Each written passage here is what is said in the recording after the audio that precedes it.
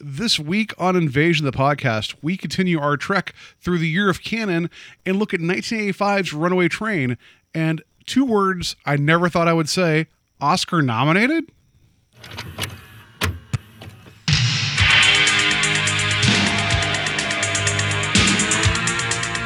Two kids looking for a new thrill.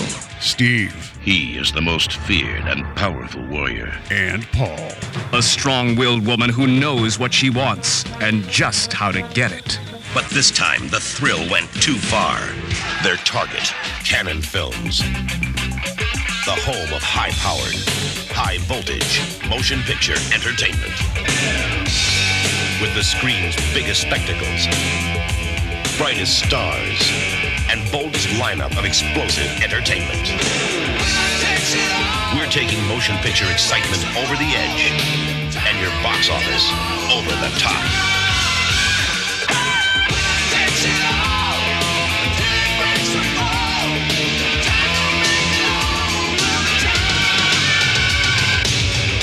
We're Cannon Films, and we're dynamite. And it's that time again. It's more Year of Canon. I am Paul, and to my left is Steve. Hello, everyone. I wasn't a tough warrior that, whatever. I don't know. I made the intro. I don't remember what I said about you. I think it was a powerful warrior. A powerful warrior. And I was going to say a tough warrior that knows what he wants and how to get it. I'm like, that's not accurate. No. So yeah, we're more than halfway through our Year of Canon, and it's been an interesting journey to say the least, because we've been through. There's always a certain amount of excitement for these films because we talked about it previously, where there is like, oh, I remember having a lot of fun with this as a kid. This movie is awesome. It was over the top. There was a film called Over the Top. It was over the top as well. And then we get to this one, which is I picked this one particular because I knew Steve had not seen it.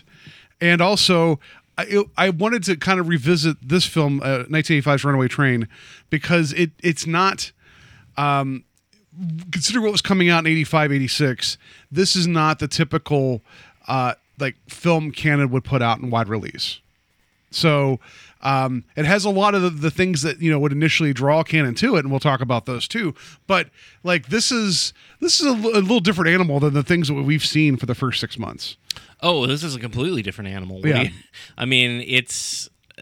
As we get into the discussion, obviously we'll talk about the differences, but it's a strong. It's a drama. It's a strong-willed film that knows what it wants and how to get it. It's a prison break drama, and it's not that prison break drama is its own category, but I'm all kerfuffled now. I don't know how to describe it, but it's not ninjas fighting in a cockfighting ring. It's not. It's not people putting triangles in their head and doing the BIM. It isn't. Yeah, it's not somebody getting their Coke nose shoved through the straw. Or no, there is one act of violence that feels like it would have belonged to a Death Wish movie, and we'll get to that a little bit. I just want to point out to Steve that I decided to buy some Alaskan beer that's brewed in Alaska. Oh, nice. That was probably shipped here on a train. That hopefully it did stopped. Not run away. Yeah. So I figured this be appropriate to drink an Alaskan beer because this film is set in Alaska. But yeah, let's get into a little bit behind it, and then we'll talk about the film.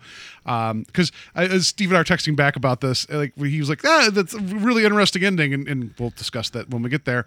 I was like, yeah, it's going to be a weird talk of us discussing a film that's not bad. We watch the new stuff, like we watch Far From Home, we've seen Ma, those are movies in the theater we're actively wanting to go see. Yeah. Not that we not want to actively watch this other stuff, but in terms of the Year of the Knockoff they did with last year and then Year of Canon, I'm drawn to some of this because of the swing and the miss. And this is not a swing and a miss. Right. So this is going to be our shortest show we've ever done. It's going to be good, just moving along. We're done here. No. So this film, Runaway Train 85, it was released December 6, 1985, and very limited release because they wanted to get it in contention for the Oscars for 85. And we'll talk a little bit more about what happened there. So I used that as a release date because it had a wide release January 17th and 86 after. But so things that were pertinent at the time. Number one song that Friday was "Separate Lives" by Phil Collins and Marilyn Martin. Don't know that one. The week after that would be "Broken Wings" by Mr. Mister. Nice. Number one film at this point, and it's probably still number one after the weekend, Rocky IV. Yeah. That's where we're at with that. Speaking of a movie that's just great, and I love it dearly, that I could go about for hours, would be Rocky IV, but I feel like that'd be... Had it been a Canon film, it probably would have pushed Runaway Train out of this spot this month. Yeah. And so I couldn't find any news like related. However, something really important happened on the 5th, so the day before this film was released in December 85. Frankie Muniz was born. Oh, so wow. Mr. Malcolm, who would one day be in the middle, was born the day before this film came out. So I don't know, and again, I don't know that my facts are correct, so this could be completely wrong, and I might I'm have waiting for even you to made be it like, up. no, Paul, Frankie Muniz was born at 14 months, 7 days, 6 hours after that. No, Get your Muniz facts right.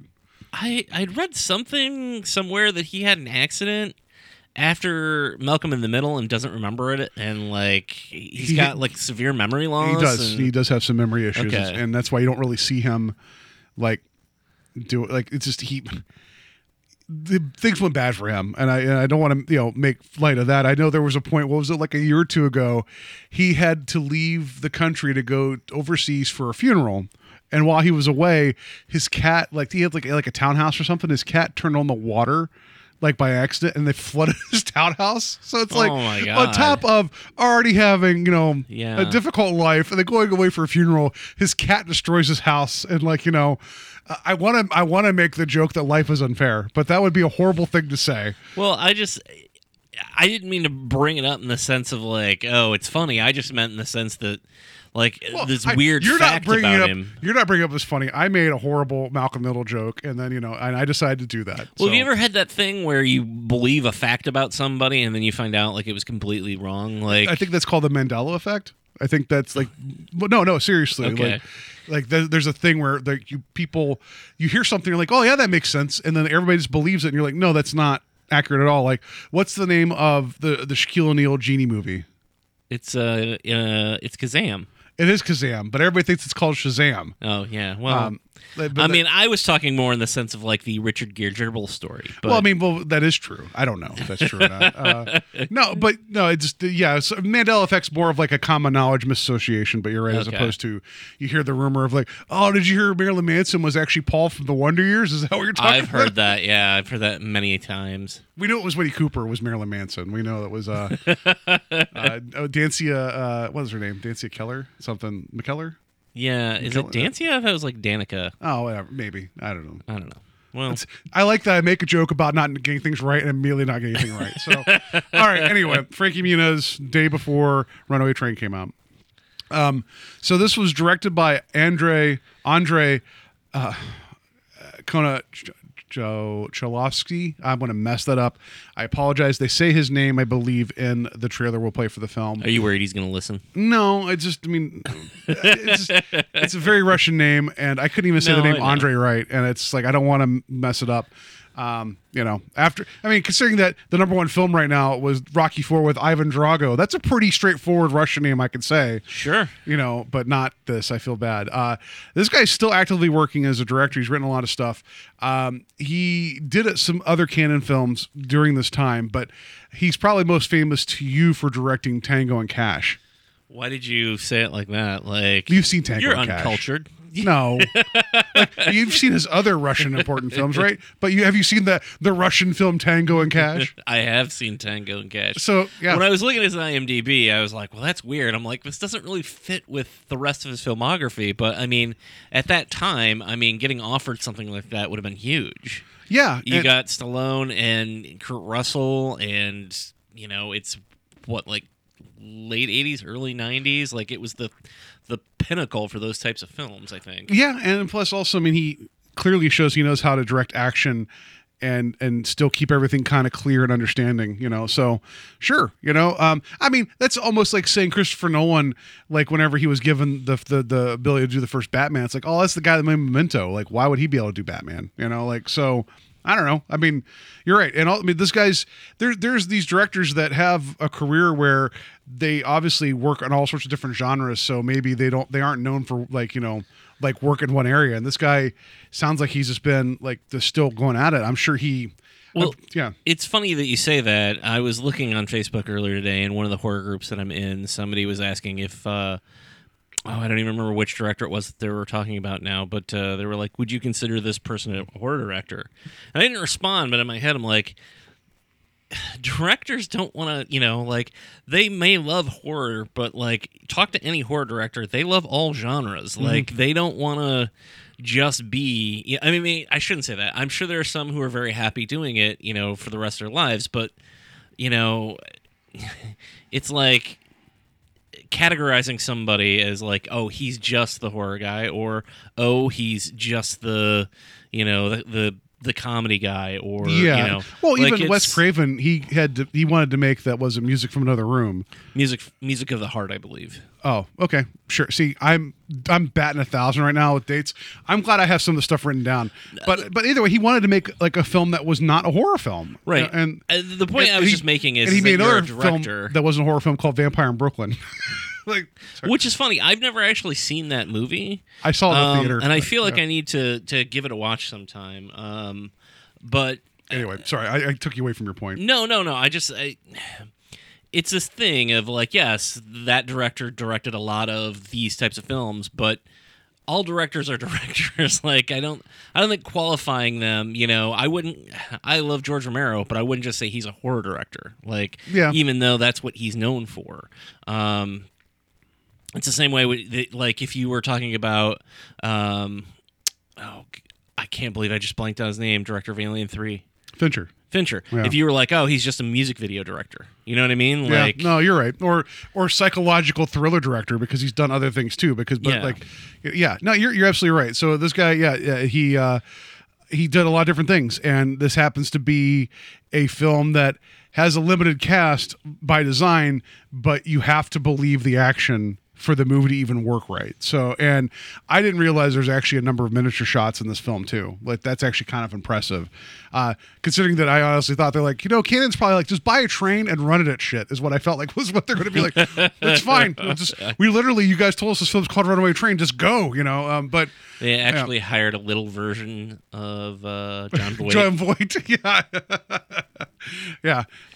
So you would talk about like people working in other genres that were known as like accomplished filmmakers.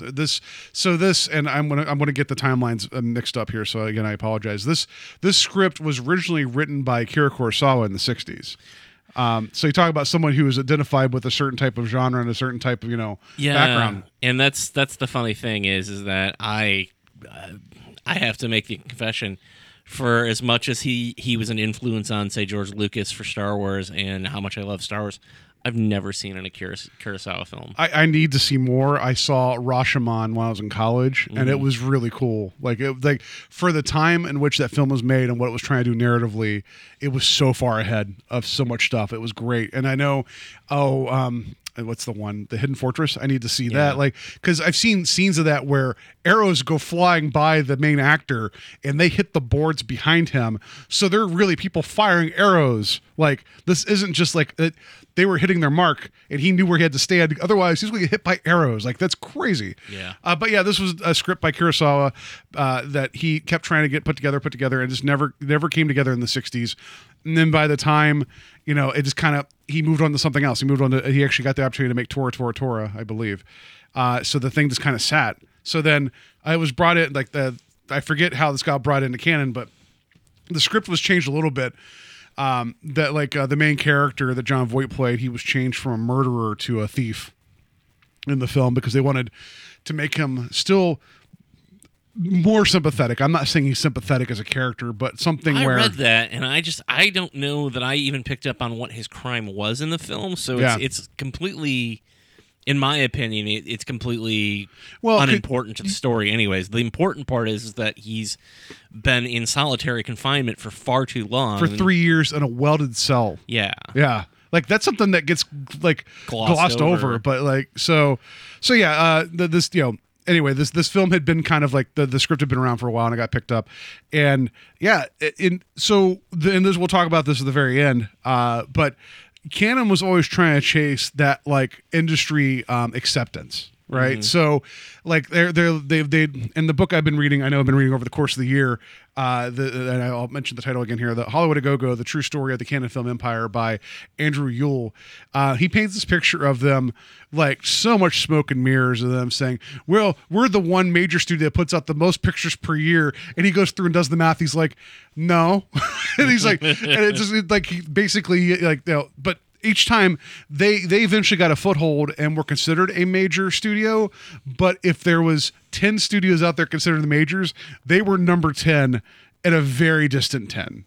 So they were always trying to like play with the big boys and be taken seriously. So they would end up like taking flyers out on different projects. And you could tell that Menachem Golan, as much as his vision might be a bit askew, because I think that his vision of making films is different, and the Apple certainly showed that. Now we're going to talk about Delta Force next month, which he directed. He loved movies, though. He loved all kinds of movies. So for something like this to come along and them to produce it, you know, it shows that they still were trying to get that shot at like, let's make something. I don't like using the word legitimate, but something that's not atypical of Cannon. So because they wanted to get a film to win an award at Cannes, they wanted to get an Oscar, they wanted to get like a Best Picture Oscar, because they feel like if they did that, they arrived and they could just like use that as their calling card. And, I mean, that's kind of, you know, and it's a much different road, obviously, for the Weinstein brothers. But like when you look back at the '90s with Miramax, that was kind of how they went. You know, like they were. Yes, more art house, but they were trying a lot of different things as well. Yeah. And then once they finally got, you know, the Oscar nominations and stuff like that, they sort of started doing these prestige films, you know, and then they I believe they broke Dimension off into its own division. And I guess the model that at least Golan and Globus had set up, I don't think is the that idea far. of it. Yeah, the idea of it is like, you know, hey, let's just, you know, like there's bits in the book too talking about how they started kind of getting this idea where they're going to do a series of films based upon fairy tales, and it became this whole thing where they found someone that had a background and was interested. So they're like, okay, here you go. We're going to give you this much money and go find locations. And then she tells a story about how she found all these wonderful shooting locations. They're like, okay, well, here's a sound stage. But they were still trying to believe in her. But then the money kind of whatever. But they were trying to still find footholds. And I'm not saying that this was going to be the film, like at least in the initial stages of being the one they're hanging their hat on. But once it was finished, they did get this showing at the Cannes Film Festival. They did, they did have the early release because they knew it could probably get some Oscar talk. Well, I mean, both Eric Roberts and Jon Voight are Oscar nominated in the film, and it's well deserved. And we'll talk about that more once we get into their performances. But I gotta be honest. I guess maybe I don't have a wide view of Eric Roberts' performances. I kind of think of him as a one-note person or character actor. And while I'd say that maybe this slips into that a little bit, it's definitely a different performance from him than I expected of him. Yeah, and Jon Voight too. You know. Yeah. So, all right, you know, and also to mention too, it actually got nominated for a third Academy Award for Best Film Editing, and I could see why. This thing is actually there's not a lot of fat on this film, and that's a good thing, you know. Like, I will say that it also was nominated at the Trainee Awards, and it won Best Train. The Trainee Awards? Yeah. Best Train stunt double. Best Train a supporting role. Yeah. All right. So yeah, again, 20 minutes in, let's just play the trailer for the film and we'll talk about it and you know, in earnest. So here you go. Yeah.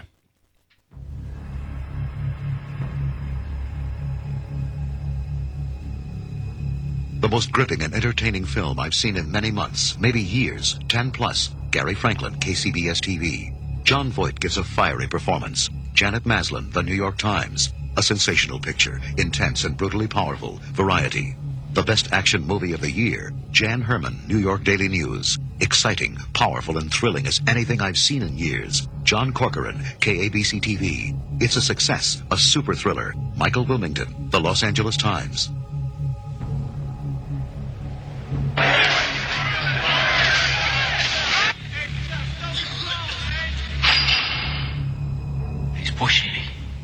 Please, try again, and I'll send you out of here in plastic. He wants me to jump the wall.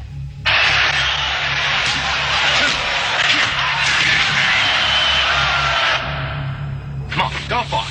Thanks, youngster. I owe you one. Hey, Manny, take me with you. They escaped together. They battled the elements. They achieved the impossible. Smile, man, we're free. But their train to freedom was out of control.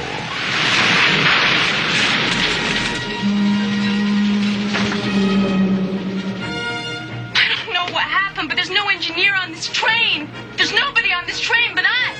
The brake shoes have burned off. The overspeed control must have gotten screwed up. Engineers do not just croak.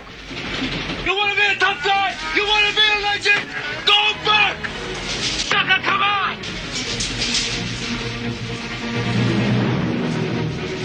They ain't getting caught alive. Let's have some fun. You'll never stop this train, you hear me, Regan? Never! I'll kill you, man. You die, sucker. Don't make me kill you. Get in there! Manny, get in there! Their struggle for freedom became a fight for their lives. John Voight, Eric Roberts, Rebecca De Mornay, and Andrei Konchalovsky film Runaway Train.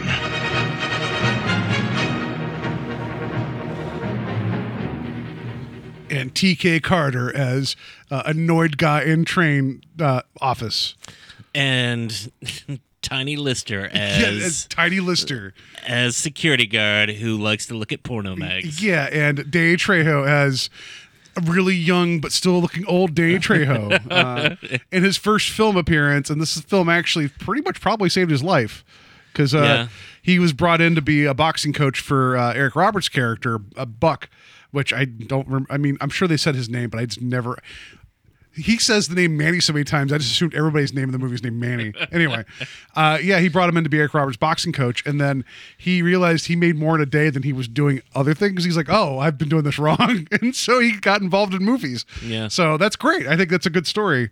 So we got John Voight as Manny, and Eric Roberts as Buck, Rebecca De Mornay as Sarah, John P. Ryan is Rankin, the warden of the prison, and I mentioned T.K. Carter just because like he feels like that's like if you think of like 80s character actor, you got T.K. Carter in there somewhere. And I don't know if there's anybody else in there that you wanted to mention. No, I think Tiny Lister and Danny Trejo are the two big ones where it's just like I think it's both of their feature film debuts. So and I was looking at him, Tiny Lister, and I'm like, I feel like that's him, but I'm like, it doesn't look exactly like him. Yeah. He didn't have that look about him yet, and because he does a good like angry crazy guy. But it's funny, like he and Eric Roberts would again later. 25 years later appear in a movie together. Yeah, they're both in The Dark Knight, right? Yeah, they're both in The Dark Knight. Yeah, which with Eric Roberts having that great thing of like, I'm not going to die from this height. And he's like, yeah, but you'll break your legs. Like, throws him down. No, Eric Roberts is great in that.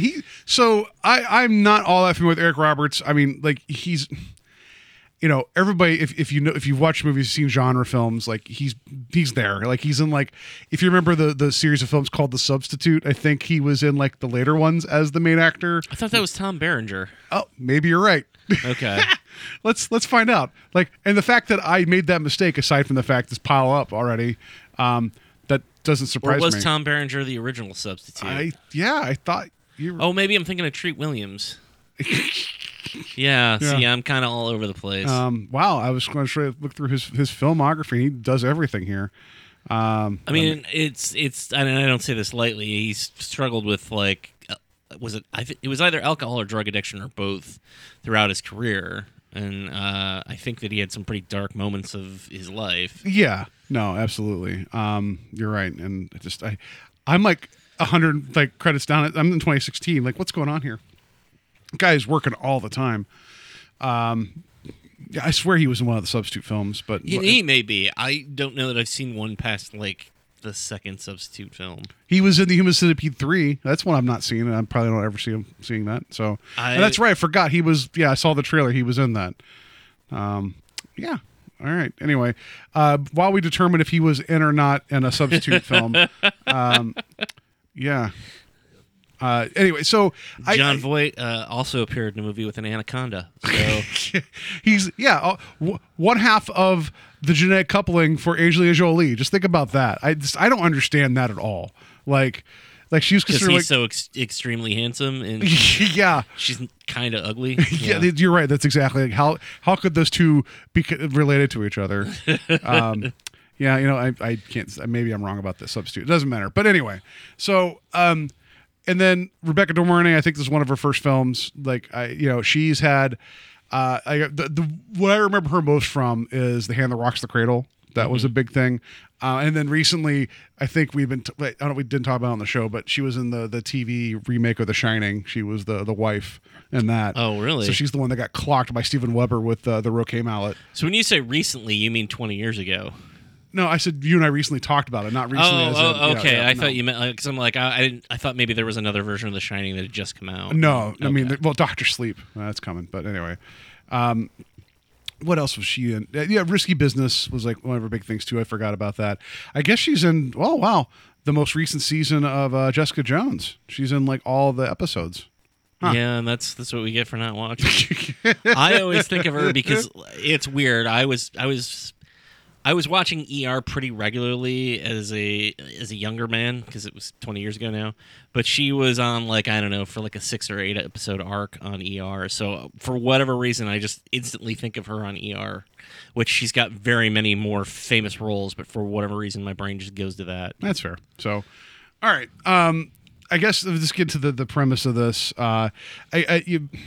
If you guys have not seen Runaway Train, it's a hard one to get a hold of in terms of it's like streaming like with Stars, I think right now, and that's it. That was the only way to get it digitally. Yeah, there's no way to rent it digitally, so it's like it was on Amazon Prime for a while. That's how I watched it originally. So it is a hard film to find. I do recommend you can probably find the DVD for cheap, but I'm just saying from a digital standpoint, it's hard to find. Watch this film. I know we're going to recommend this at the end, but do you know? And I just.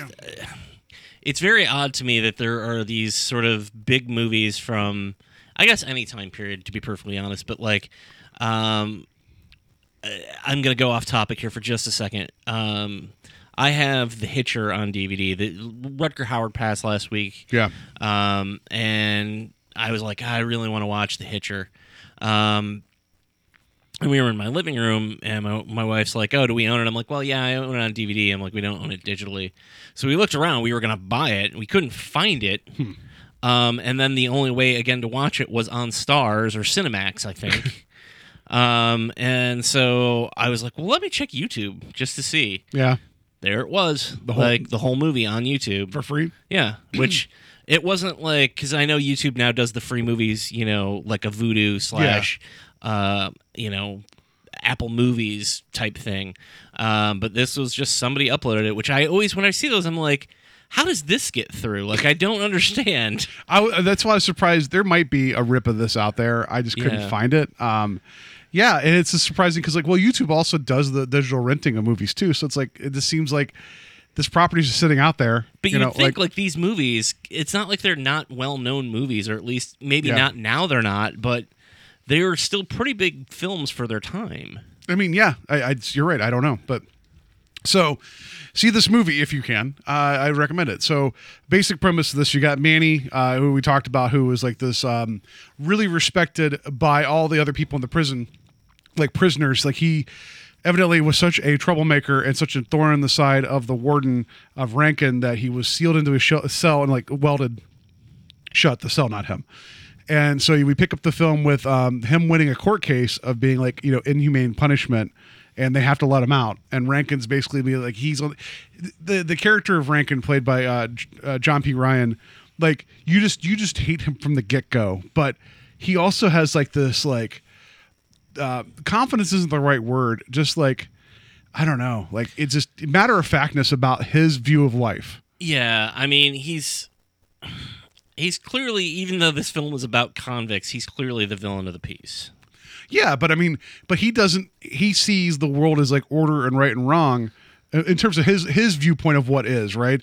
And so, even though I don't know, like he is the villain, absolutely, but like he doesn't see himself that way. He's the warden of this prison, and he just knew that if he let Manny out, there'd be problems. And also, there's the notion that Manny knows that once he's let out into the general population, Rank is going to find any reason to kill him. Like just be done with it. So so you got Manny out, and his one buddy. What was his name? I forget his name. Mr. Clean. Mr. Clean. No, the Iron Sheik. Was that the Iron Sheik? No. Oh, okay. I'm like, did I somehow miss that? No, I think it was Conlon. I think that's his name. So he was. He basically welcomed him back out in Gen Pop and was like, they know like that the eyes are on him, on Manny, and he's like, well, I'm getting out. And so, which I honestly thought he would go along too. Like I was expecting it to be like a trio. Yeah. So when he didn't, I was kind of surprised by that. Well, because So in the meantime, we ended up meeting Eric Roberts' character of Buck, who is like basically like a prison champ boxer, young guy, good looking dude. He has personality, and he is like this. He's that guy who talks to everybody. You can get that feeling of like he's not smart, but I think he knows how to work people. He reminded me, and this is an unfair comparison for both actors, but because they're both prison movies, but he reminded me of William Sadler's character in Shawshank Redemption. I don't think that's unfair. Yeah, who's kind of not the brightest bulb in the box, but is lovable nonetheless. Yeah, and I love William Sadler. I think anytime he pops up in a movie, it's always a joy. So I meant that in like the best way possible. I did not mean to. If it came off as me demeaning Eric Roberts' performance, it did not. I really loved his. I really thought his character reminded me of that other character in the sense that they're parallel performances. No, that's fair. So let me over-explain. Yeah. Anyway, so Manny feels he's going to escape. Buck helps him out to a point, and then Manny's going to cut ties with them and be like, I'm on my own, and Buck's like, I want to go with you. So then they're off to the races, and they end up, so this prison's like a supermax, not even supermax, that's not even the right word. Basically, the prison is a max security prison, but it's like located in Alaska, so you don't need much security on the outside of it. Yeah, there's because nobody it's there. Alaska, yeah. and there's only been like 2 other people who have escaped from the prison, but they never really made it. And Manny's escaped 3 times. Yeah. So this will be his 3rd time. So he knows what it takes to escape. They end up out in like the winters of Alaska, and then they come across a train yard and they see a train that's heading out. They immediately get on it, and they're going to stow away. But then, in the most canon thing possible, as the train's getting ready to leave the station, the conductor has a heart attack and falls off the side of the train while trying to hit the brakes to stop it, causing the brakes to burn off, and then this train's just gone. Yeah. So, that's then this movie, it just becomes a series of escalations. Fun fact, Yeah. did you know that the prison from this film also served as the basis for the prison planet in Star Trek VI? The Klingon prison? No, I did not know that. It's not true. Oh. I made it up, but You had me believe that. I'm like, and Tiny Lister was the alien that you kicked in the knee, and it was his penis, right? Is that I just wanted to bring up a fun fact that wasn't true. No, when it comes to the prison planet of Alaska? Yes, the coincidences that happen. That's certainly the big one. I mean, it's the thing that kind of throws the plot into place or kickstarts the remainder of the movie, because it's probably like a half hour by the time they're on the train. Like it moves pretty quickly. They don't really waste any time getting them on the train.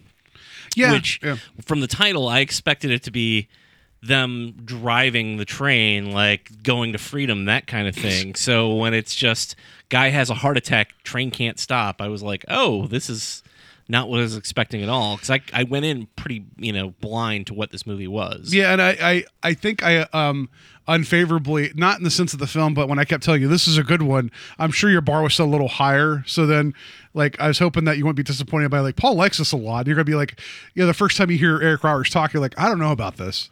No, I actually liked this movie quite a bit. So it exceeded your bar, I guess. Like, and that's again when we had the conversation over text of, well, this is going to be an interesting talk, because it's a really good movie, you know, and Yeah. we have fun with the other ones, but it's kind of a left turn because it's extremely well done. It's tightly written. It's wonderfully performed. So, yeah, I can't.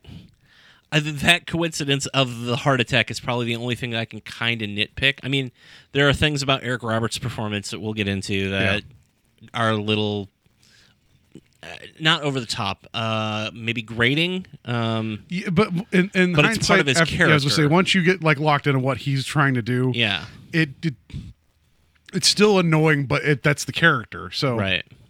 yeah.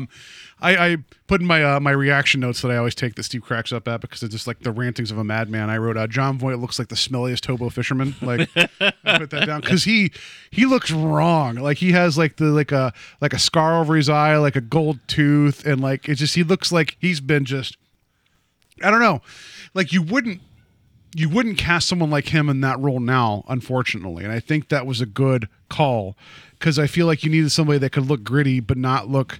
I don't know who you'd put in that role now, but That's you know. I was just going to ask you, like, who do you think is the person that you put in that role now? Is it Tom Cruise? Yeah, no, it's not Tom Cruise Because it's Runaway Train, so it's got to be like an entire movie of him doing It'd stunts. be him being the warden running at speed alongside the train right now. Who would I put in it now? That's someone that like you would think that is kind of like a established actor that could play something like this. Oh. I think of, and it's unfortunate because I do think he's a good actor. And again, this is my second ER reference, but George Clooney, I feel like doesn't get to stretch as much as he could. I think it'd be interesting to see him do something like this because he hasn't really played this kind of bad type of. He's not a bad guy. I guess a guy against type, except for like From Dusk Till Dawn. Yeah. You know, but I think Clooney would be a good choice. I like Liam Neeson's one to go to, but I feel like he's done this, not this, but he's played hard edged, you know? Yeah, and he would have stopped the train with his bare hands. He would have. Like he'd been like, I have a particular set of skills, and one of them happens to be an engineer, you know. One of them has to be stopping trains. Yeah. I mean, you could even like put Denzel Washington in this role. That would be awesome. Like he would be good, but he was in a film about a train that couldn't stop, called Unstoppable, so that maybe he doesn't want to be typecast in the train movies, like unstoppable train films. Maybe, I don't know. But yeah, I don't know. You say that, but now that I think about it, I think like somebody like Michael B. Jordan would be great in the Buck character. Oh, it would be great. Like not that you have to necessarily. I mean, I guess Creed. Yeah, so he's already played a boxer. Yeah. Well, but you just be the only reason the boxing thing's important, I think, is because it shows that Buck knows how to fight. And he's not afraid to take some hits, and he's actually physical and he's actually in shape, which, you know, that also subverts at the end too, because he's the only one that should be physically able to do the things that need to be done, but he doesn't, you know? So I like that there's that kind of like expectation and then it didn't happen, you know, but I think that was important. But so, yeah, so the whole thing just becomes this issue of the train, you know, picking up speed, and then the warden realizing that, you know, Manny and Buck are gone. And what mainly, I don't think he even knows that Buck's gone. He just knows he's just more focused on Manny.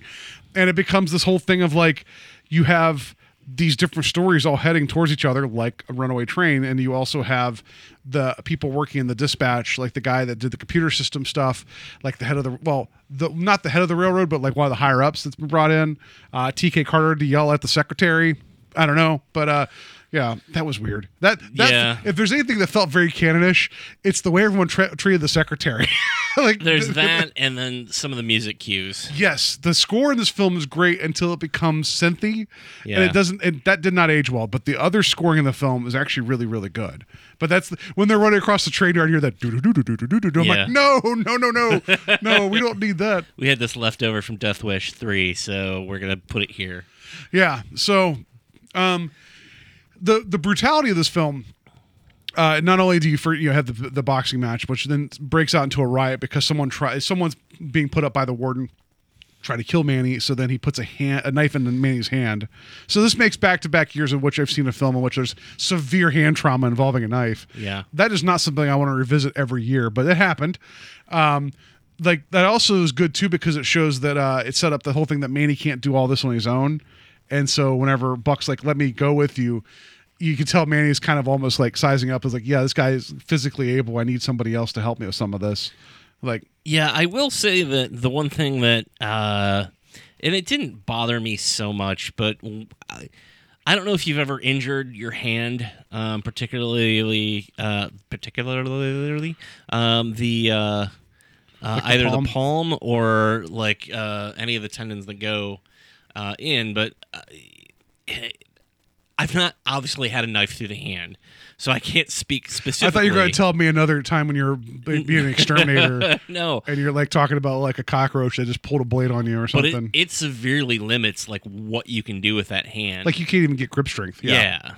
So that was and again, it's not like it's dependent upon the plot, but there is a moment at the film where Jon Voight's kind of doing some things where it's like, I don't know if he'd be able to do that with his hand. But again, you're so caught up in the tension and the drama of it that you don't really think about it. So. Well, that and also I think it's been established that like, you know, you're in this like cold, so you're not feeling anything. Which I mean, that also saps strength from you. And then also they found that like that bottle of whiskey or whatever it is they kept taking rips off of. So you know, and plus also he like I think he would make someone like Quint like think twice before talking shit to him. Like I feel like he was that kind of guy that just like he was just going to do what he was going to do, and like he just has this he just had this steel inside him, you know. And there's going to be a bit of one. Actually, I'm going to play a clip from the film later. That's the big speech he gives to Eric Roberts, where they have a discussion about like, you know, about life outside of here. It's like 3 minutes. It's worth every moment to listen to, but just you could tell he has like this resolve and he sees the world a certain way. So I think he probably wouldn't let a hand stop him, even though physically you're right. It's one of those things that like I buy his character being like, yeah, so what? I got a knife through the hand. I can still use the hand. Like, well, yeah. I mean, action heroes of that period also, you know, endured far greater traumas and were still able to, you know, overcome. So it's not something that, you know, like hung me up in the movie, but it was something that just popped into my head. So speaking of escalation with this film, I liked, so you kept having the stakes being raised, right, with the notion that not only did the conductor, the engineer die, you had the situation knowing that the lead engine was an older one, so there was no direct walkway up to it, and then also the notion that I don't know if you know a lot about trains, like I know a little bit. Like my family's a railroad family. Not that that's genetically like passed down to me. I think we won it once a monopoly. No, I think like my dad worked at the CSX for like most of his life. I had an uncle who's an engineer. Like I always wondered whenever I see trains crossing, why do you see multiple engines on the front and possibly on the back of a series of cars? Mm-hmm. It's all for power. So if, depending upon the train you're going on, you might have multiple engines on the front end because they're all going to work together. And so with the realization that they have 4 trains all like, you know, full blast, that does certainly raise the stakes as opposed to a single engine. Like, so when they have the situation later where they realize they can maybe break some of the, like the couplings and the power connectors, that all seemed very logical and like good. Like there was some, for this being an action film and being an 80s action film and for being a canon 80s action film, there is a lot of things that happen to either try to prevent the situation from getting worse or it escalates that I all feel very like natural and appropriate. Maybe not the guy dying of a heart attack, but again, it's a heart attack. The guy tried to stop the train and tried to warn people, but he fell off and died.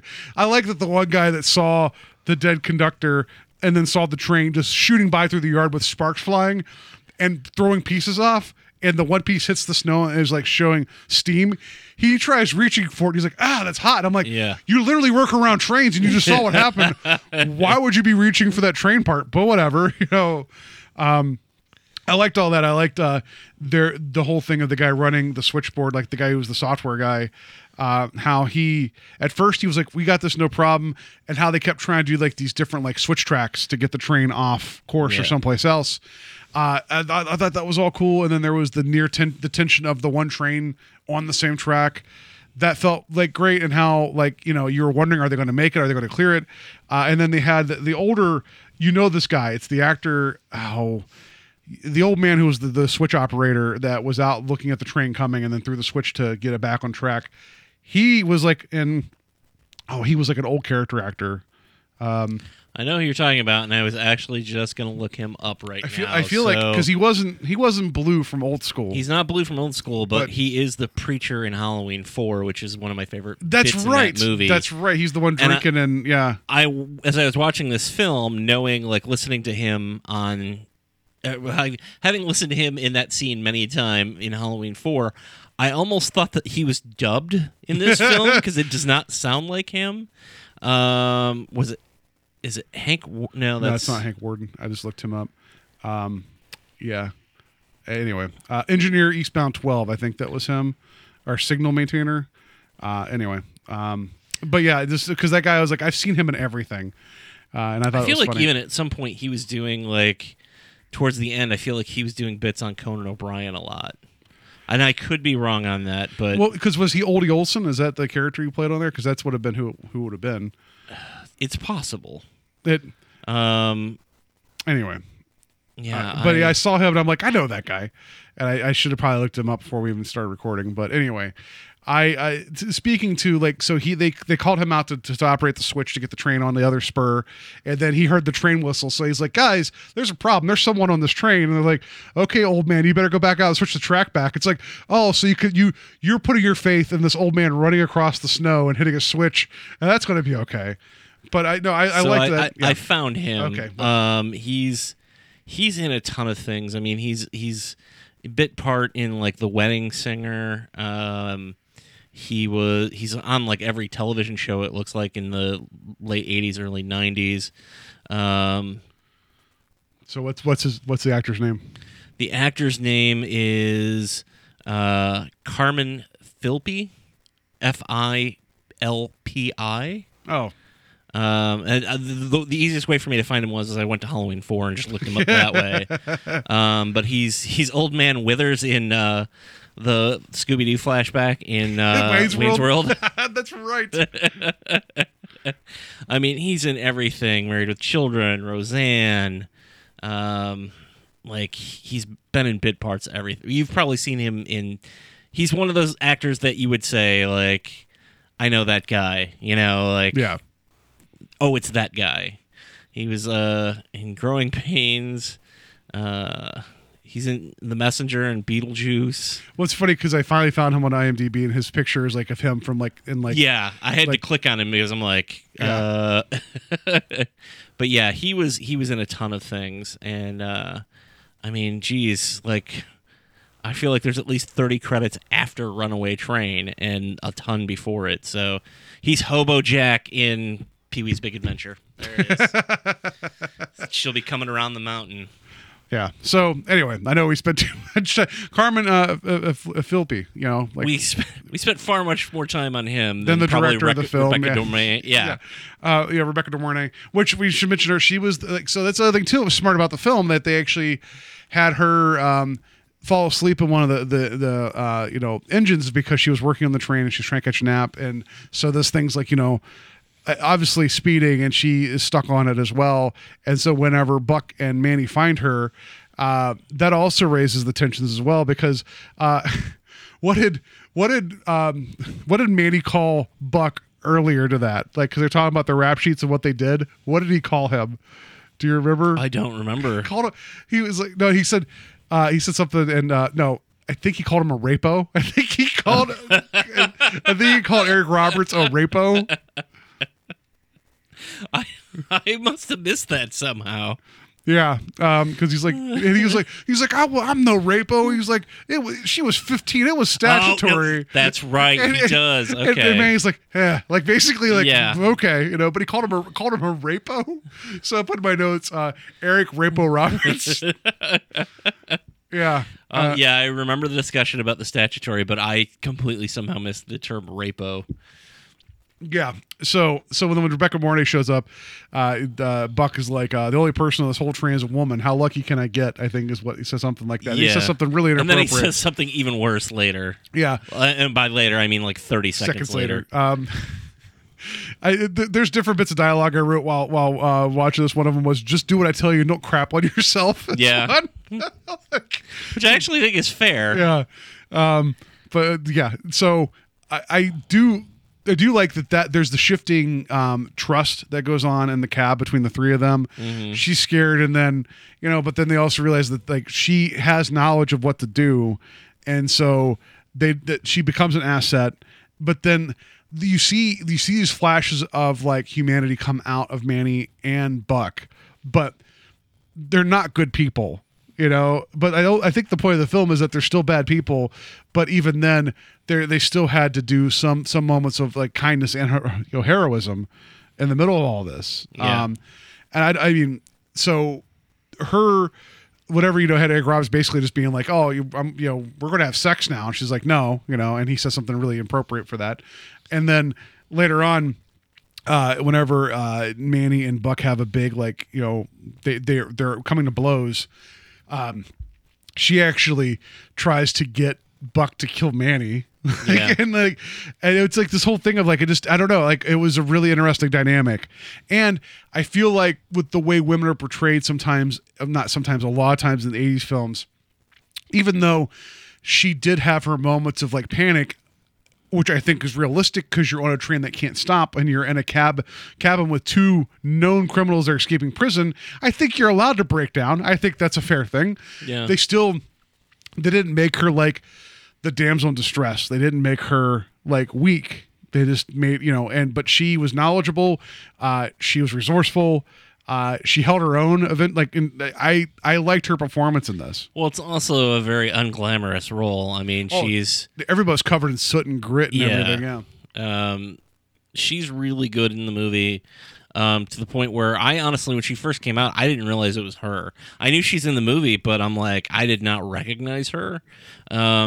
And I don't know. Like she's clearly the character who has the knowledge in most of the scenes. At the same time, there is a moment where like they are kind of resigned to their fate, and she's just sort of like, she does fall into the 80s trope of like any port in a storm kind of thing, where she snuggles up to Eric Roberts, is like, I don't want to die alone. Yeah. So I mean, she again, it's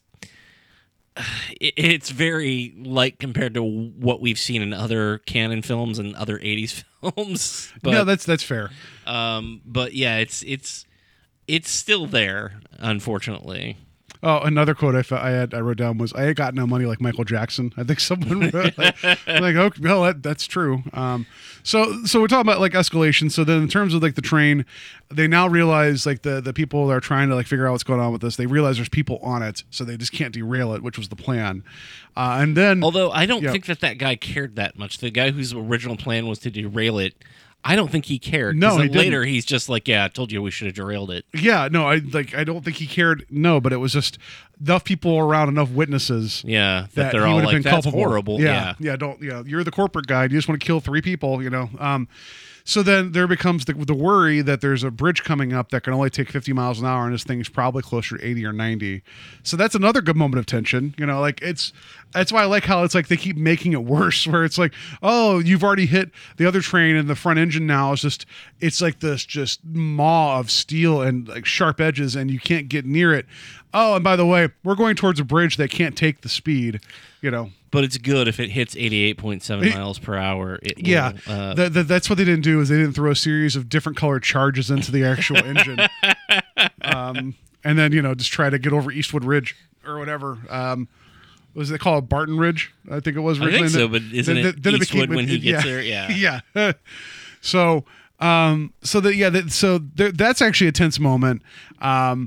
And they get through, but the whole bridge, like, you see it does not look like it's going to hold up ever again, but it gets through. And then they're like, oh, by the way, there's a chemical plant coming up. They're like, oh yeah, that's not good. And then they're like, well, we could just send this train off into like oblivion and that's it. And it's like no one else will die except those 3. And everyone's like, well, I guess if that's what we have to do, like, so it just gets worse and worse and worse. Yeah. And in the meantime, the warden comes in to the operations room and kind of like, it's weird that he would be like, oh, there was a train issue, I'm betting it's my guys, but he ends up there and there's this thing where he's just kind of talking to the whoever the switchboard operator, whatever his name is, the guy that's in charge of the software, and that guy tries to shout down the warden.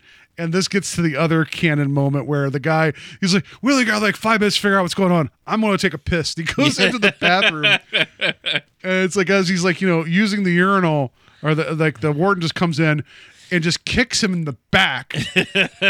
Which, if you're trying to pee, someone kicking you in the back, well, that pee's all over the place. Then he shoves the guy's head into the toilet with his own pee. Yeah. Yeah. At which point he then tells him to wipe the pee off himself, and he gives him a paper towel, but the guy is just covered at that point. Yeah. Yeah, I feel like that's a trope from something, and I feel like it's not the first movie that I've seen where somebody got their head thrown into a urine-filled toilet with their own pee. Yeah. Yeah. But yeah, so how did you we talked about the warden being a villain, but what did you think about the guy's performance of the warden? Because he doesn't get that many scenes to establish himself. No, he's a little Ahab. Manny's his white whale in a lot of ways. Yeah, you're right. And so whenever he has the helicopter out, I like that they send somebody out to land on the train and it messes up and that poor guy's just dead. Yeah. But that also establishes how lethal it is if you mess this up. But his thought isn't well, maybe we should rethink this. It's just more no, I'm going. Yeah. He's like, all right, I guess I'm down the ladder now. I'm not going to be that guy, but you're right, obsessed. He was not going to go back until Manny was dead. Yeah. But I don't know, the actor's performance when he was just the way he carried himself. I thought he was just he was a good bad guy, but he was just so. I don't know. There's just certain people that are born to play villains or play these the power's gone to their head, and they're the warden. He was perfect warden character. Oh yeah. And I liked his performance a lot. John P. Ryan, I liked his performance a great deal. So, all right, I know we were kind of going through the whole plot of the film, and I guess that wasn't my intent, but that's what we do here. Did you hear the MGM lion roar when the train was going through the tunnels? Did you hear the lions sounds? I didn't. I thought I heard something, but I didn't realize that's what I was hearing. I'm pretty sure it was the MGM lion, but there was a lion noise, which, because they said at one point earlier in the film about that's a beast that's going to, you can't control or whatever. And this isn't the first time that people have used animal noises to emphasize how vehicles should sound. So at the end of Duel, with the truck going over the edge there's definitely the sounds of lions roaring and other animal noises that Spielberg puts in there, so it works, I thought it just kind of gets that subliminal thing of this thing is it is a beast, it is unstoppable. And the movie Roar used Harley Davidsons to give sound effects to and train lions. It was train noises. That was weird.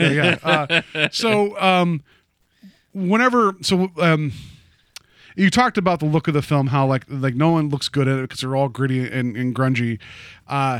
The backdrop of Alaska and the backdrop of because it's winter, but the trains are snow blasted. Everything's this muted palette. And it's it adds to the desperation of what you're watching. But then when you get to the bit when Jon Voight's character is trying to decouple one of the engines, and his hand gets smashed in the coupling, and the effects there are amazing. Yeah. But you just see this gush of bright red just shoot all over the place. And not only does it feel that you feel like your own hand's going to fall off, it just makes it worse. Yeah. There's also and not nearly as what's the word I'm looking for? It's not as special effects heavy as that scene, but there is a moment earlier in the film when he does get stabbed in the hand where he's talking to the guy who stabbed him, and he's waving his hand at the guy, trying to get his blood. Oh yes. He's like, "You want my blood? You want my blood?" And he's just throwing his blood from his hand onto the guy's face, and it's I don't know that it's technically realistic, so I don't know that you would be able to throw that much blood from a hand that's been stabbed, but maybe you would be. Don't know, never been. But it's still very effective to the point where you're like, "Oh God, oh." Yeah. But yeah, all of the, and while there aren't a ton, all of the effects of the movie, at least, or all of these, all of the, not action pieces, but all of it feels very real. I mean, it's not, it's not John Rambo, getting shotgun powder and blowing a hole through his abdomen to close off a wound. It's not, which I'm sure probably is real, but It's not to that extent, I guess. No, like Manny gets hurt, he stays hurt. Yeah. You know, Eric Roberts is like half frozen running across the snowfield. Although I will say that I think his toes would fall off. Yeah. He would have some severe hypothermia, I would think. Yeah, but he just wanted some shoes. Yeah. You know, like that Rapo just wanted some shoes. So I don't know. Like if there's some nitpicks in the film, it's one, the score, like I said, the synth stuff, which I usually normally love, has not aged. I don't know what else I'd put in there. Maybe like take some of the edges off of like the stuff going on in the operations office, 'cause some of that feels like it was trying to be put some comic relief in there a little bit. And this film doesn't need it. Like, this isn't a film that needs to be suffocating the entire time and be dire. But I feel like there was a couple times they're trying to be a little jokey. Yeah. That didn't need to happen. You talk about Eric Roberts' performance. It's really good. Obviously, he got nominated for an Oscar.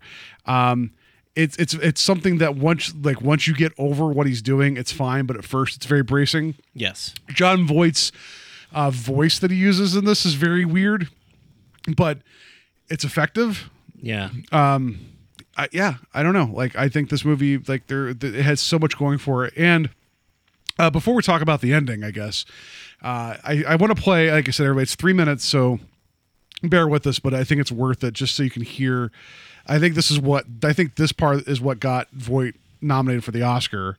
There's a part here where before they realize that like everything's gone horribly wrong in the train, Buck is talking to Manny about like just shooting the breeze about like all these plans he has. Yeah. And about what he wants to do once they get off the train. So I'm going to play that because there's power in this, and I think to get across like why you guys should check out this film. Hey, Manny, I know this jug outside Frisco. It's good for half a meal. There ain't no payroll for S&A Sugar. And S&A Sugar is a big outfit, man. Yeah, that's what I've been dreaming about. A really good score, you know what I mean? And I'm gonna party. Ooh! Yeah, shit. I'm gonna go to Mardi Gras. I'm gonna go to Vegas. And I'm gonna go with enough money in my hip pocket to catch them fine bitches. You know what I mean? You know, I spend almost every night of my life dreaming about this kind of shit. Dreaming? Yeah. Dreaming. That's bullshit. You're not gonna do nothing like that. I'll tell you what you're gonna do. You're gonna get a job. That's what you're gonna do. You're gonna get a little job, some job a convict can get. Like scraping off trays in the cafeteria or cleaning out toilets. And you're gonna hold on to that job like gold. Because it is gold. Let me tell you, Jack, that is gold. You listening to me? And when that man walks in at the end of the day, and he comes to see how you done, you ain't gonna look in his eyes. You're gonna look at the floor. Because you don't want to see that fear in his eyes when you jump up and grab his face and slam him to the floor and make him scream and cry for his life. So you look right at the floor, Jack. Pay attention to what I'm saying, motherfucker. And then he's gonna look around the room, see how you done. He's gonna say, oh, you missed a little spot over there. Geez, you didn't get this one here. What about this little bitty spot? And you're gonna suck all that pain inside you, and you're gonna clean that spot. And you're gonna clean that spot until you get that shining clean. And on Friday, you pick up your paycheck. And if you could do that, you could be president of Chase Manhattan Corporations. If you could do that. Not me, man. I wouldn't do that kind of shit. I'd rather be in f***ing jail. More's the pity, youngster. More's the pity. Could you do that kind of shit? I wish I could.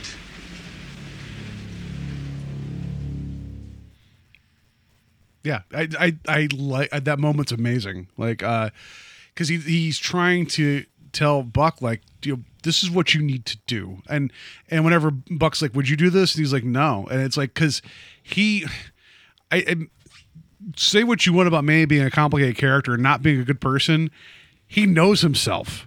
and like he knows what he wants, he knows where he wants to go, but he knows what he's not capable of doing, and just him just being like, this is what you need to do, and if you can do this, you can do anything. And it's just like he's trying to be as real as he can to this guy that probably will never get it. Yeah. And it's a hell of a moment. Oh yeah. And again, I'm not, I've spent most of my time talking about Eric Roberts. I'm not a John Voight aficionado either. I mean, I can name a handful of his, roles probably off the top of my head, but which Transformers movie did you like him best in? I think he was only on the one. Never mind. I mean, both National Treasure films. Mission Impossible. That's right. He was in the yeah. He's in the original Mission Impossible, and then everybody knows Anaconda. But when I see him, I don't know that I necessarily see John Voight. I see a character, and that's saying something. And I'm not saying that John Voight is an overactor or that he's bad in other performances, but I always saw John Voight. I don't know why. I just was like, oh, that's John Voight. Like, I didn't see that here. I saw the character of Manny, and that's pretty impressive. Yeah, I know I don't have the vocabulary to get into the depth of like why his type of character is not something that you would. I feel like there's some points of this film that just you couldn't make it today in terms of getting a wide release. This is not the same film. It's not the same setup. But I saw Dragged Across Concrete a few months ago whenever they had a limited run in theaters. That's the Craig S. Zoller film that has Vince Vaughn. Vince Vaughn. Well, I was going to say Vince Gill. That's the country singer. Vince Vaughn and Mel Gibson. And but there's this grit and reality there to some of the interactions that they have. Where, again, different films, but that film, like Dragged Across Concrete, has this type of like these hard edges and bad people making bad decisions, but having these conversations. And so, and that film didn't get wide release, but it's probably going to end up as people's best ofs for the year. And it's different. It's kind of a throwback. And this, like, it felt good to watch a film that didn't apologize for what it was telling you its own story and challenged your, how you felt about the characters, because they go from being criminals and they don't stop being criminals. And they say horrific things, and they threaten, like you said, they threaten Rebecca De Mornay. Buck threatens to rape her, and there's always the constant threat that maybe Manny will kill her, because though he's technically not a murderer in the film, you get the notion that if it's him or somebody else, he's going to usually choose him. Yeah, and that's why I said that I really don't think that making the distinction between him being a robber and him being a murderer is really even that important to the story. Like, it's more about desperation at that point. When he even saves her from falling off the train, I don't think it's necessarily because he's saving her. Yeah, I think it's because she still provides use.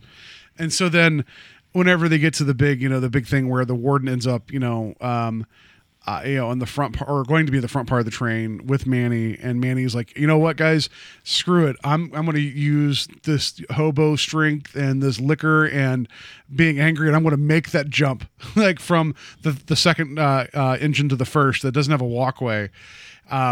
It's like, and he has a showdown with the warden. And that is so this film has a lot of interesting set pieces action wise, and we talked about that. But the way the film ends, it takes it like you expect. Like, you almost, if this was a Cannon film, you expect to have like the ending. Yeah. And this film doesn't do that. And it makes it stronger, like, because you have basically then they're running out of track, and Manny can get into the main engine, hit the kill switch to stop all four of them. But the warden, he has him handcuffed because of like the warden misplayed his ability to stop Manny. Yeah. And he has the warden handcuffed inside the engine. And so Manny makes a decision to, cut off the other three cars and let Buck and Rebecca Mornay's character let them slow down and stop. And he lets his main engine just go. And there's the bit where the warden was talking about something about like, you'll never be free. And he was like, I'm free. Like, I'm free, just he realizes that his there's only two ways out of this, is like either that train's going to kill me or I'm going to get killed by the warden or arrested and put back in prison, and that's not the option he wants. Yeah. And so he's on top of the train, and it's this beautiful score. Like and then you see like flashes of the prison. You just see Jon Voight standing like up with his arms in the air as this train's barreling into, you know, certain doom. Yeah. And the snow is like falling, and it's just, and you don't get that crash. And it's really powerful though. Like, and there's a Shakespeare quote that, I think I understand it, and this is me like being not smart, but the quote is from Richard III. It shows up at the very end of the film. It says, "No beast so fierce but knows some touch of pity, but I know none, and therefore am no beast." I think what's saying in that and Richard III is like saying, even beasts show pity, but I show none, so I'm not a beast. I just feel like, you know, is that the warden? Like, or is that talking about humanity? Because even Manny showed some, you know, he showed some pity to Buck and to Rebecca De Mornay's character, you know. So what, like, who was the worst person? You know, who was the worst of the two? I mean, obviously we want to side on, like, we want to side with Manny, but it's for a Cannon film to end with a crash not shown and a Shakespeare quote to end it.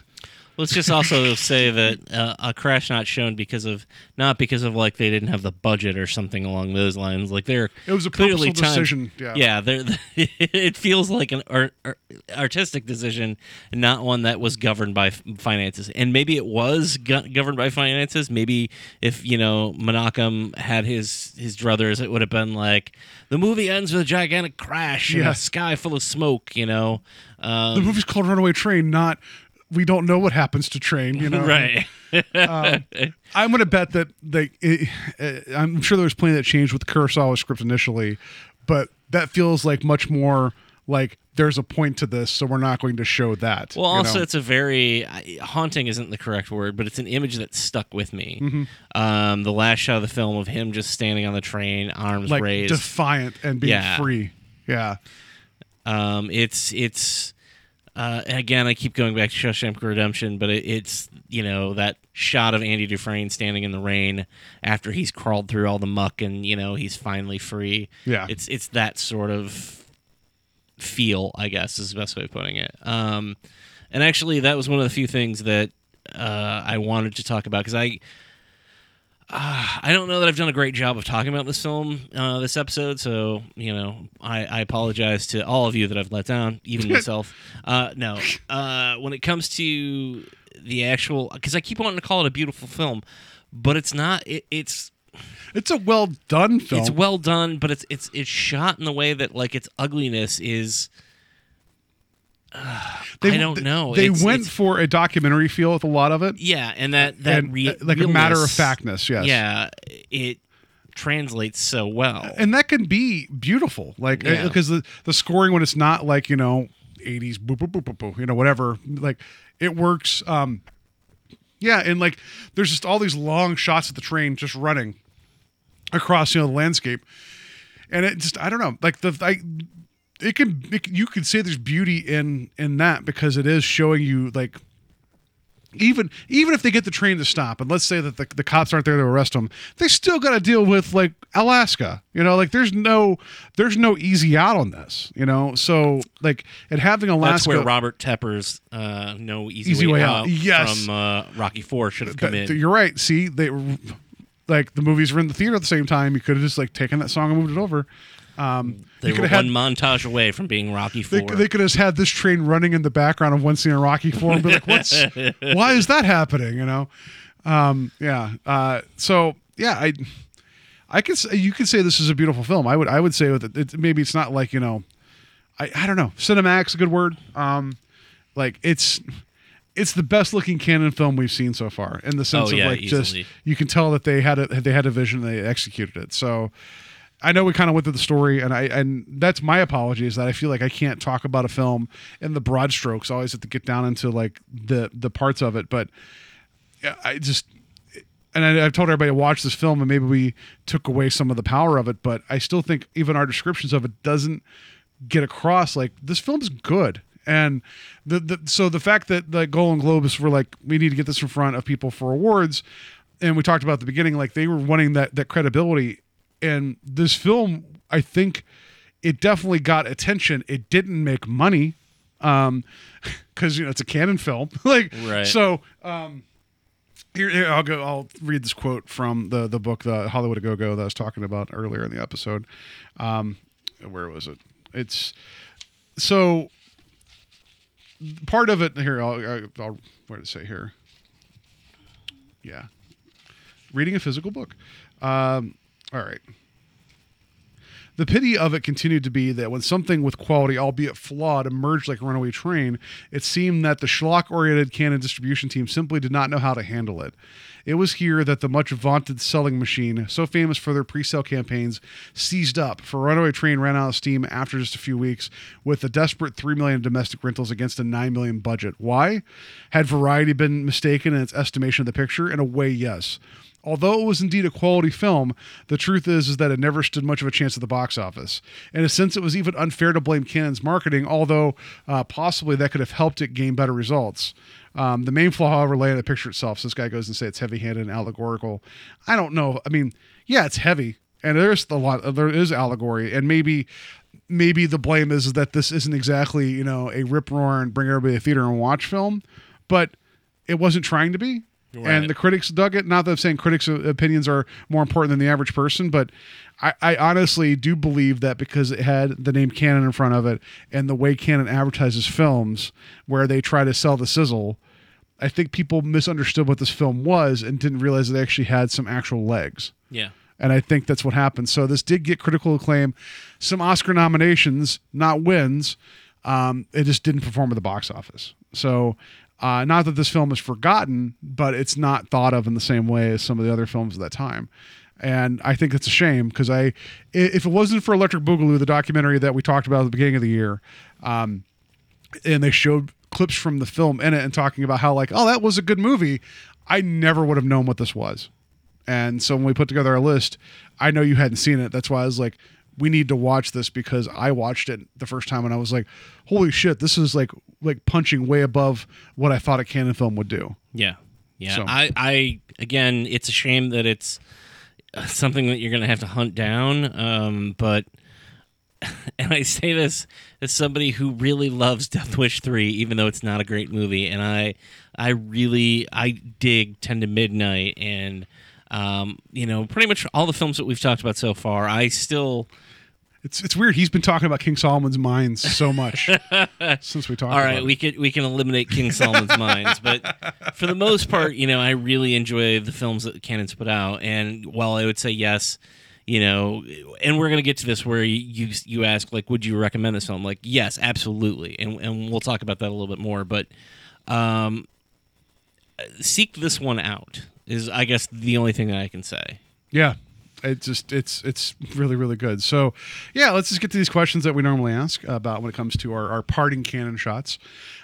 Is this better or worse than The Apple? I think that one's an easy one. Yes, obviously better than The Apple. It could have used a BIM breakdown somewhere in the middle. Not really, no. Or a guy in a flying Cadillac to come save them. That could have also worked, but yeah, this is better than The Apple. I feel like this is going to skew us for the rest of the year, though. Be like, hey, no. The Menachem Index is it's our imprecise science of showing how much influence Menachem Golan had on the product here.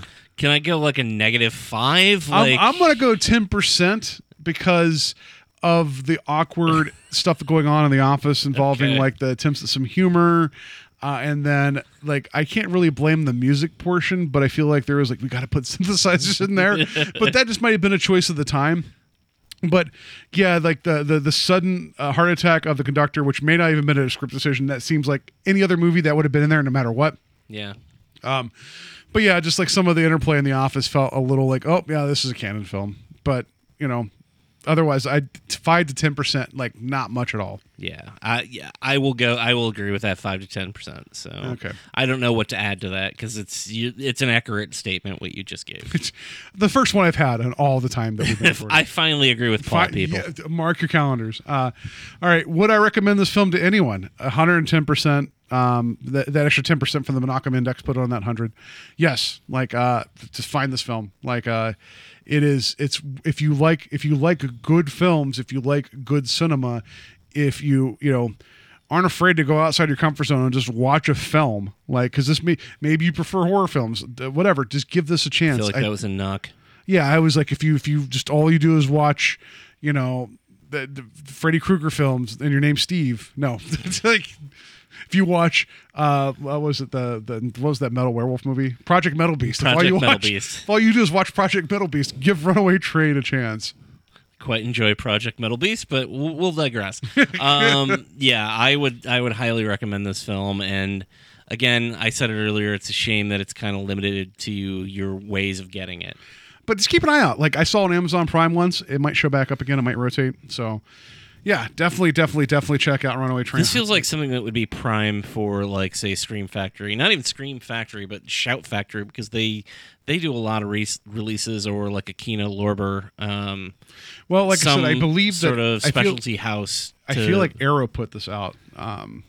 But the thing about Arrow is that a lot of their releases are region locked, and not all of us, Paul, have a region free player.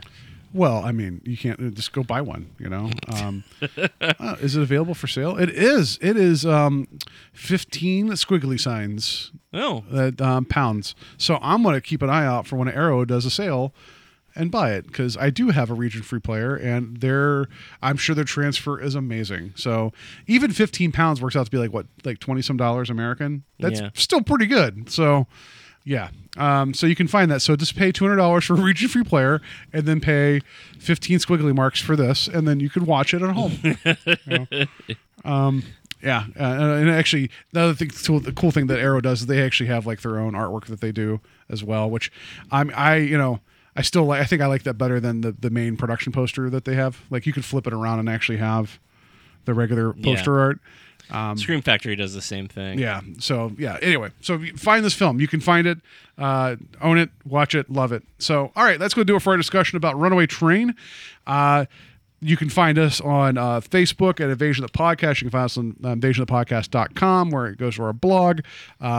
I am behind on blogs. I apologize. It's that time of year where everything's happening. So I will get back to writing more It's all happening now, folks. Yeah, it's my summer is a runaway train, and I'm going to have a heart attack. And if I could just get some shoes, I will do better. No, yeah, so that you could find the blog. I'm writing about Canon Films. I'll write about some more Canon Films. You can find us on Apple Podcasts, Google Music, Podbean, Stitcher, wherever you find your podcast. Please rate and review us. That'd be great. And Steve, how can people find you? You can find me at thesaturdaynightslasher.com, also on Instagram and Facebook under the Saturday Night Slasher, and Twitter under the Saturday Slasher. And then August 17th in Bay Village, Ohio, you're going to see me at the Haunted Garage Sale, something that I recently came across in a group called the Cleveland Haunt Club.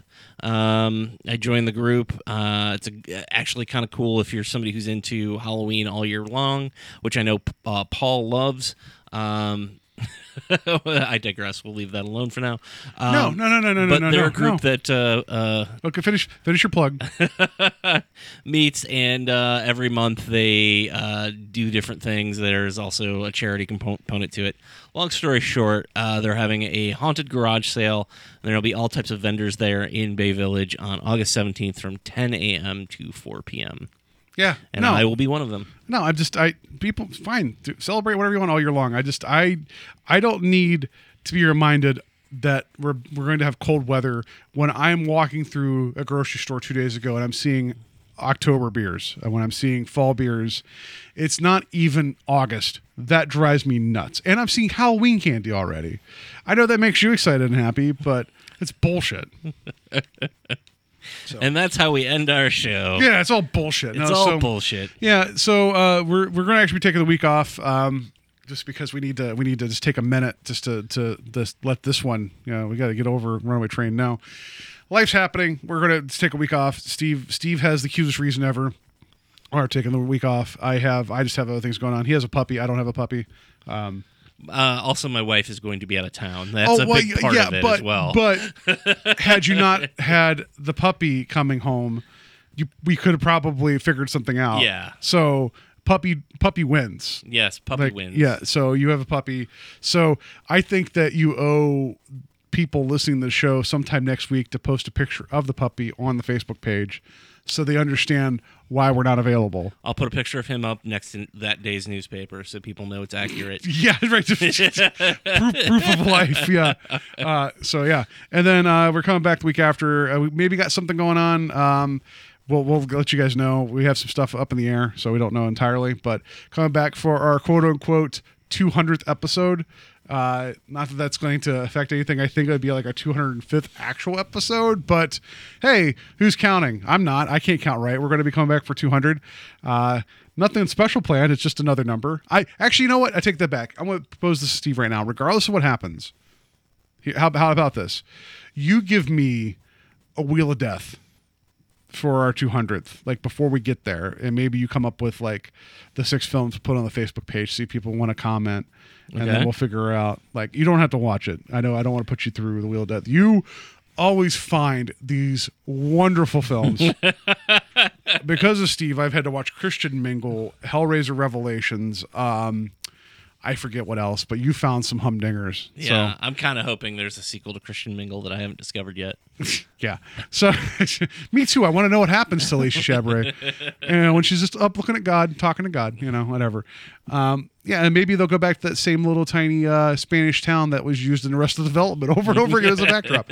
So yeah, Steve's going to make a Wheel of Death for me. We'll announce it on the page, and then I'll talk about whatever the hell it is I have to watch. I'll watch it before 200, but we'll announce like what happens, so people have to deal with that. So yeah, that's going to do it for us this week. Hope you guys enjoyed our discussion. Go find Runaway Train. It is a great film, and again, Oscar nominated Cannon film. Yes. I got nothing else. That's all. Just go find some shoes. And hey, everybody, here's a life tip. Here's a life tip. Don't be a rapo.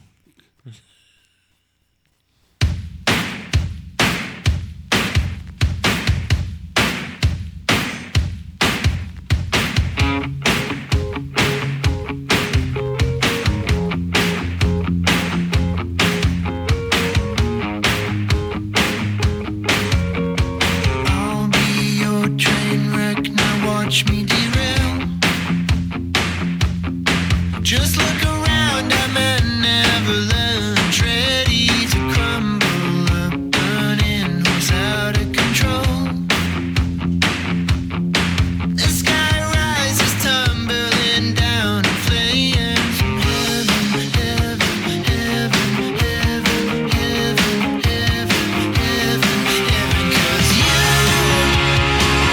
yeah, you.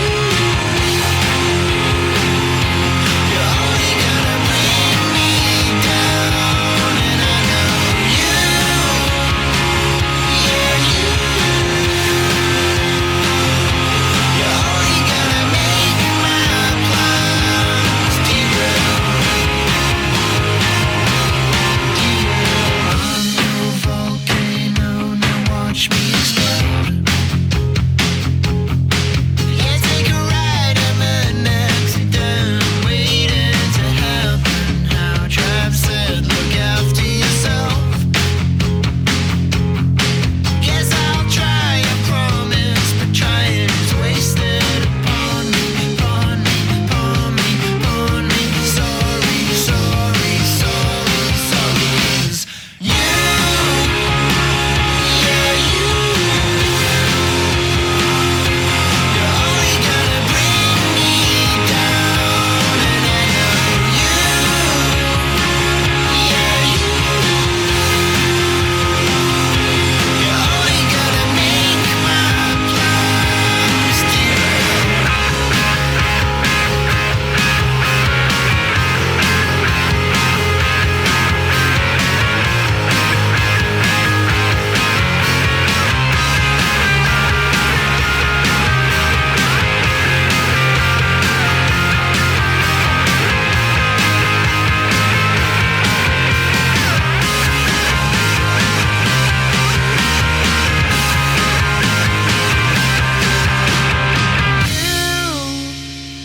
Yeah, you, you're only gonna bring me down. I know.